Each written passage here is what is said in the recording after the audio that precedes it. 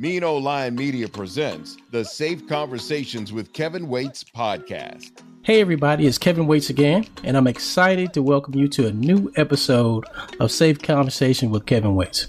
I'm excited to have a good friend and a colleague on tonight, and I'd like to welcome Miss Johanna Haynes. Good evening, Kelvin. Thanks for having me. So glad you agreed to be on. All right, you been doing pretty good? Been doing okay. Good. Can you start off, we have history. We've been to a whole mountain together, right? Yes, we have. Can you start off by telling the listening audience a little bit about yourself? Sure. I have been here in Myrtle Beach for the last 17 and a half years. I came here to take the position of CEO at Care Team Plus. So I've been doing that ever since. Prior to that, I'm an Army brat. My father was in the 82nd Airborne at Fort Bragg, so we traveled a little bit, not a lot. I did my school. Well, I went to 9 schools in 12 years, so that caused a few problems growing up. I learned how to be friends with everyone without really being friends with anyone, if you know what I mean. Because we were always changing places. So there's good and bad about growing up in the military. I went to Southeast Missouri State for my undergraduate work. I went to the University of Georgia for my graduate work. And I've had a variety of positions along the way. Once I got my master's in social work, I worked at some psychiatric hospitals and worked for an addictions program in Atlanta for chemically dependent nurses and physicians for a while. And so then I got to South Carolina and I worked in HIV in Greenville for several years, about 6 years, and then came to Myrtle Beach. And I absolutely love it here. That's awesome. I didn't realize how extensive your background was and the fact that you were Army brat. Yes. So can I ask you, because it sounds like everything you've been involved with has somehow been serving. Did that feeling or spirit of service come from your dad? No, actually, it probably came from my mom. My mother wants to take care of everyone all the time. She's always throwing parties for the neighborhood and inviting the new their neighbors who've just moved in over. And so, yeah, more for her. I didn't get to spend a whole lot of time with my dad, and he was very strict. So it was a different relationship with him. I got you. So you mentioned you came to South Carolina and you've been here for 17 years. And so tell us about the organization that you work for, your official title and your mission and what do you do?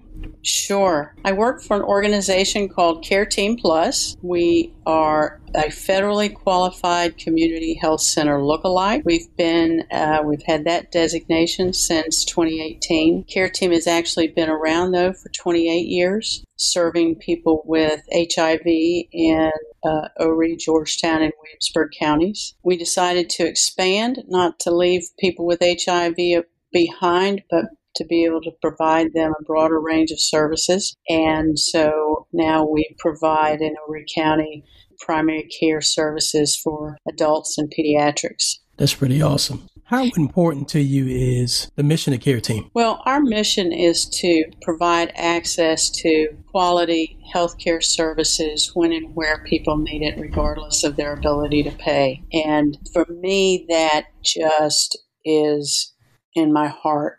You know, for years and years and years, I thought, it was so important to make sure that people with HIV had services and had access to medications. And once I stepped into the arena of primary care, I realized that there are a lot of people that don't have access to health care.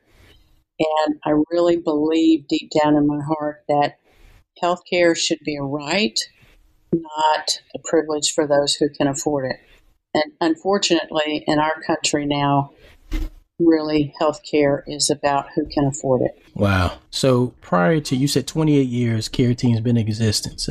How did the company start? Well, it actually started, there was a small organization in the area called Spirit of AIDS.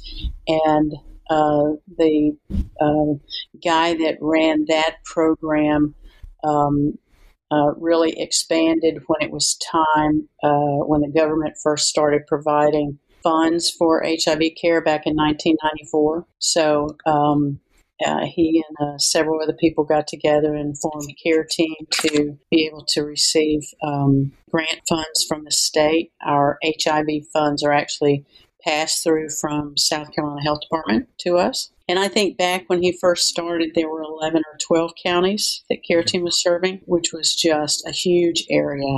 And I don't know if you remember that old movie about HIV in the early days where, people were driving around with medications in the back of their cars and giving it out to folks who needed it. But Chad Lucas and Dr. Bill Davis did that in the 11 counties of this area.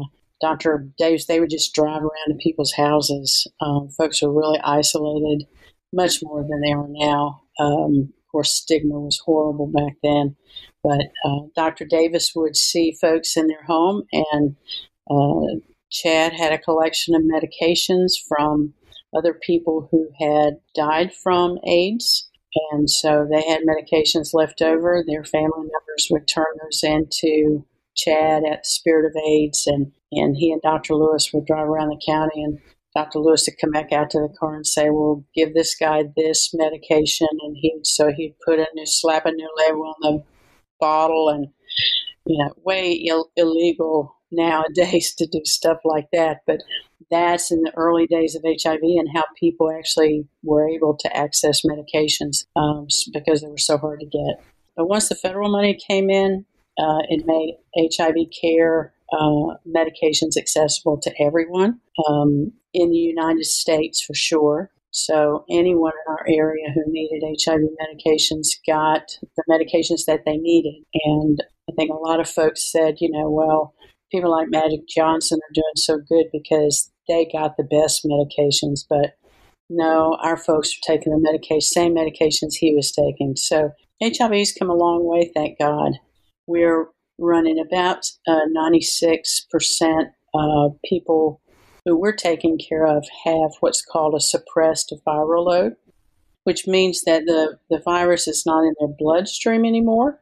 It's in lymph nodes and other organs in their body. So the result of that is that they live good, healthy lives. But the secondary benefit to that is that if you have a suppressed viral load, you cannot pass HIV to someone else through sexual contact.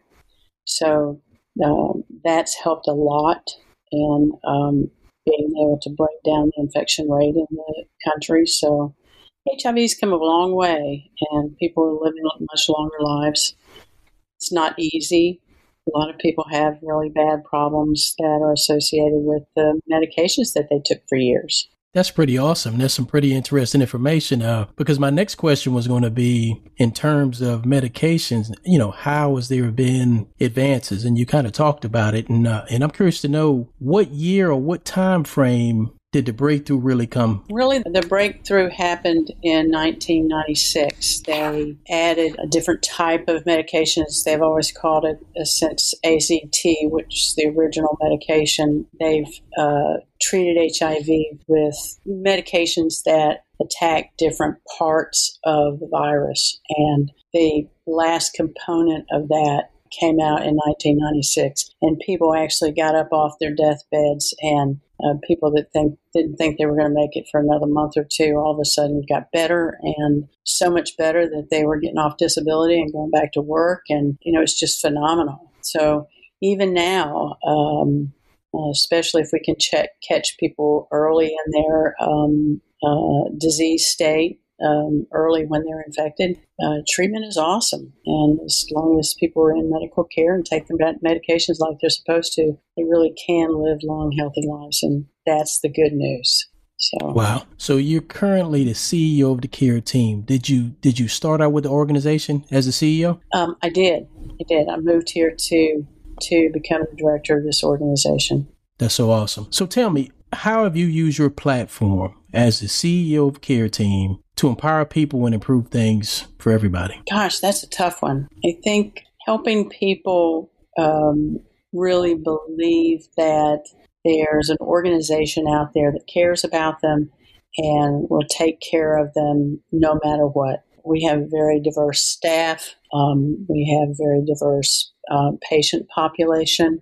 At this point, probably about 25% of the people that we see are folks with no insurance and low income. We see a lot of people, middle-class folks, that don't have insurance either, because if you work for a small company, they don't have to provide you health care. And it's not real affordable. Even the Affordable Care Act has helped a lot. But healthcare is still very, very expensive.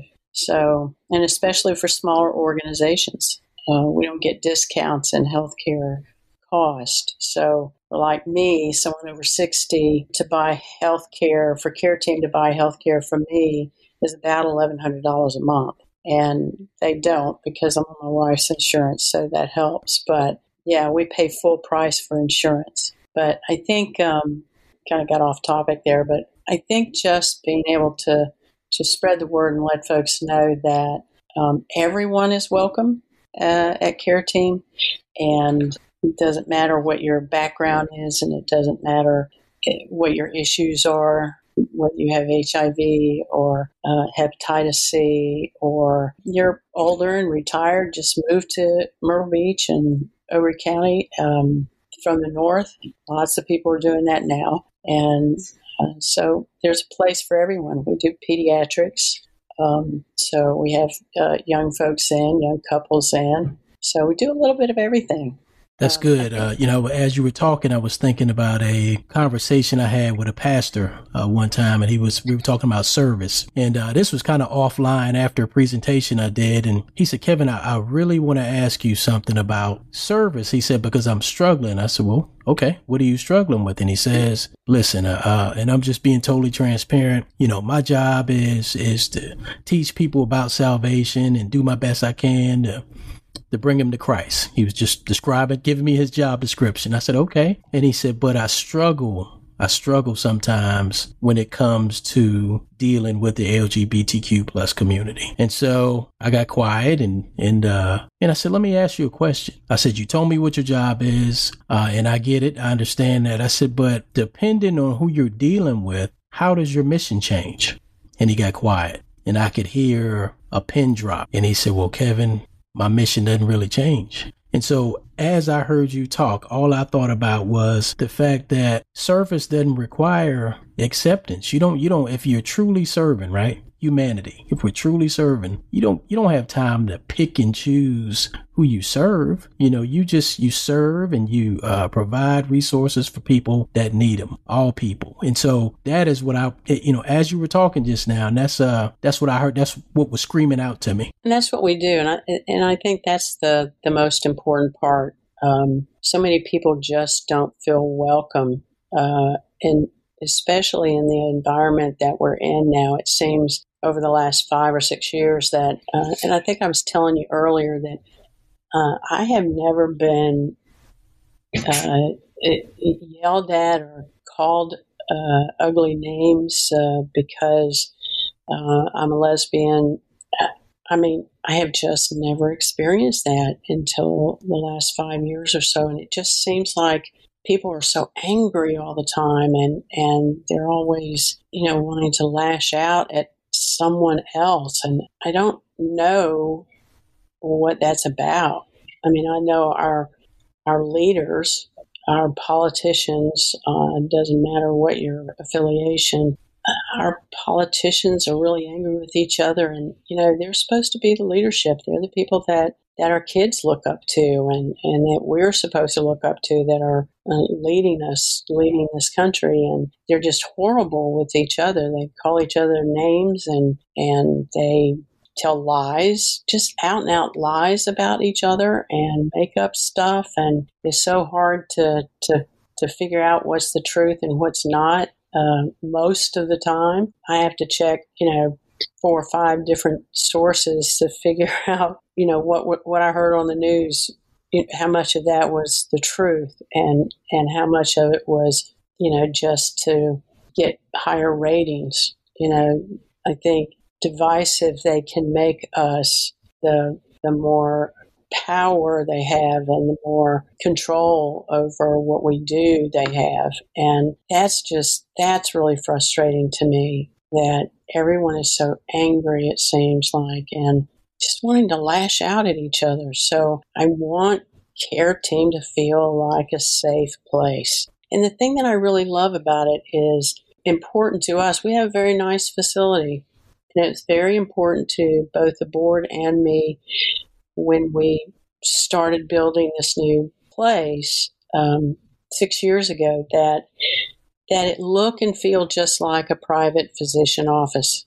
because I don't think that just because you don't have insurance or you don't have money, you should get less than other people. So I wanted everyone who walked through the door to know that they were getting good quality care and they were getting the same care that everyone else is. And what I love about our facility and our patients is that you really can't tell. You can't go into our waiting room and, pick out the people who have great insurance and pick out the people who have a lot of money and the people that have nothing. It's just, everyone looks the same. Everyone is the same. And I love that. I love that. People feel deserving. They're not feeling like they're walking into the Medicaid office and trying to get something for nothing. And it's just a really wonderful, welcoming place to be. Sounds like that really makes a difference. Because I could imagine that, it takes courage for some people to actually walk in and make themselves vulnerable and say, I need your help. You know what I'm saying? So I could see how it being a welcoming place would be a big deal. It is. I think we always take the few bad actors in whatever situation it is and seem to lift those people up as the example of, who we are. And, I'm just in my years of working in healthcare particularly, there are so few people that just walk in the door feeling entitled and that we should give them everything. Most people are like what you said. It's really hard to come in and not have, all of the money that they need today, but still get care and still get their medications and that their health is taken care of. We're not a free clinic. We can't be that. That's part of our designation as the health center. So people do have to pay something, but I think we have a great sliding fee scale. And, if someone gets behind on their payments, we'll do a payment plan for them. And I don't want anyone to feel embarrassed or not worthy of the care that they're getting, because, like I said, everybody should have health care, and it shouldn't be a privilege just for the folks who can afford it. So I totally agree with that. So let me ask you this. You've talked about Care Team Plus. It is such an awesome program, and you're an awesome person, right? We got history. I know you. You are an awesome person and an awesome CEO. But when it's all said and done, and it's time for you to pass the torch and walk away from Care Team Plus, what do you want your legacy to be? Oh my goodness. I want it to be just that. And we have really built a healthcare facility that people know that they are welcome, that they are safe, and they're going to get the same quality care as anyone else would get anywhere else they go. I think that's so important, because that is what they get at Care Team. And sometimes I'm not real sure how we do it. The difference between being a federally qualified community health center and being a federally qualified community health center look-alike is that we have to do everything and be everything that a community health center or full-fledged community health center does, but we don't get government funds to do it. So it takes the people who have insurance and can pay and for us to be able to take care of the uninsured folks. And I just feel grateful that we've always done pretty well financially. I'm a social worker by trade. I never thought that finances would be something that would be part of my life. I always hated finances, but we seem to do really well. We went through COVID. We didn't lay off one employee. No one got a pay cut. I think we went the first year with no raises, and that was the first in the 15 years that Care Team had existed that I didn't give folks raises. But we have since, and I just feel really good about that because really a lot of huge organizations, the hospitals, some of the other community health centers laid off lots of employees, and we were able to keep them. So I feel good about that. I tell my employees that, it's my job to take care of you. It's your job to take care of the patient. So I'll figure out how to keep us going and take care of you. You do what you can to take care of the patient. I like that. So, Johanna, tell the listening audience one little known fact about you that nobody really knows that you don't mind sharing. Gosh, probably that I'm an introvert. People probably think differently about me, about that I like to, be out in crowds and meet and socialize with a lot of different people. And I'm really an introvert at heart. It's hard for me to get out in crowds, especially with people that I don't know. So. Well, I can tell you that we have something in common. And I think for me, in my case, I think that my time in law enforcement and in the military, and you give so much of yourself, right, in service. And so when I have time just to be alone and enjoy myself or not be, I get you. I mean, I'm the same way. People don't believe it, but I really am the same way. So I can relate to you on that. It's hard to find time to take care of yourself. But it's important though, right? It is so important. It is so important. So one last question. What do you think, if you had to say one thing that's stopping our local communities, our state, our country, the globe, from uniting people and getting everybody to get on the same page so we can move forward together? I think social media has been one of the worst things that's ever happened to us. Facebook and all the platforms after that, they've really, they started out as a way to connect people. And, when long after it started that people were not really connected at all. They weren't getting to know people. They weren't having relationships. They were talking through the computer and not meeting, not having any kind of heart connection with another person. And I think that's one of the things that has made it so easy for folks to be ugly and mean to each other, because you don't know the other person really that you're talking to. I think if we could just put the devices down sometime and start going back and spending time with our neighbors and our friends and our community, and helping out the person down the street that's sick and needs their yard cut or whatever it is, instead of fussing because so-and-so down the street hadn't cut their grass in 3 weeks. Well, take the time to find out what happened, been in the hospital sick or whatever.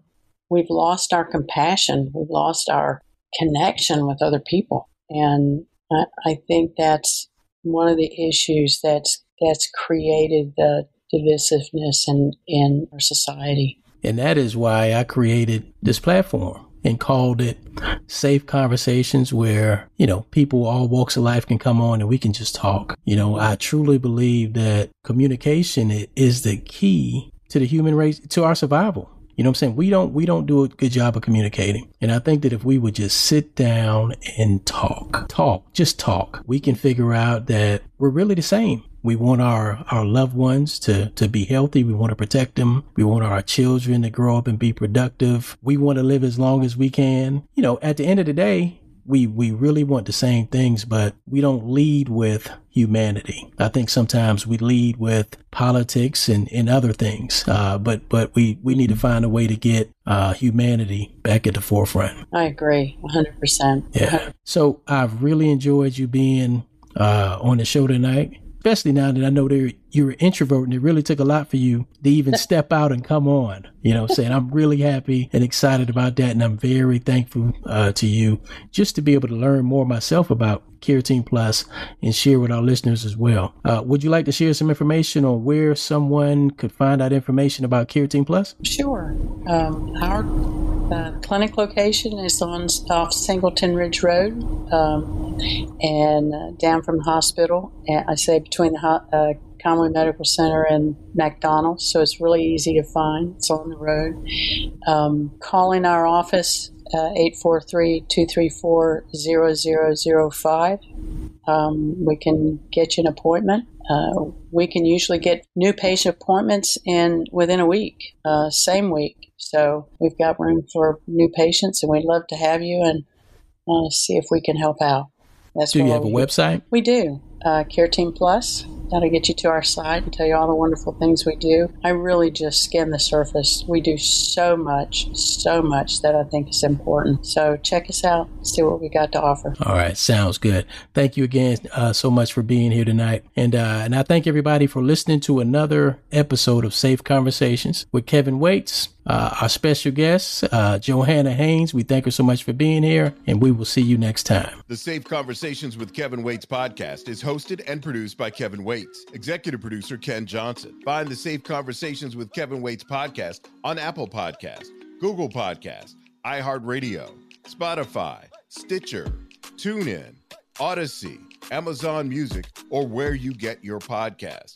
Find Kelvin Waits on Facebook at Kelvin Waits and join the Safe Conversations group. Follow the Mean Line Media Podcast Network on IG at Mean Line Media. Get the Mean Line Media app in the App Store or Google Play. The Safe Conversations with Kelvin Waits podcast is a Mean Line Media production.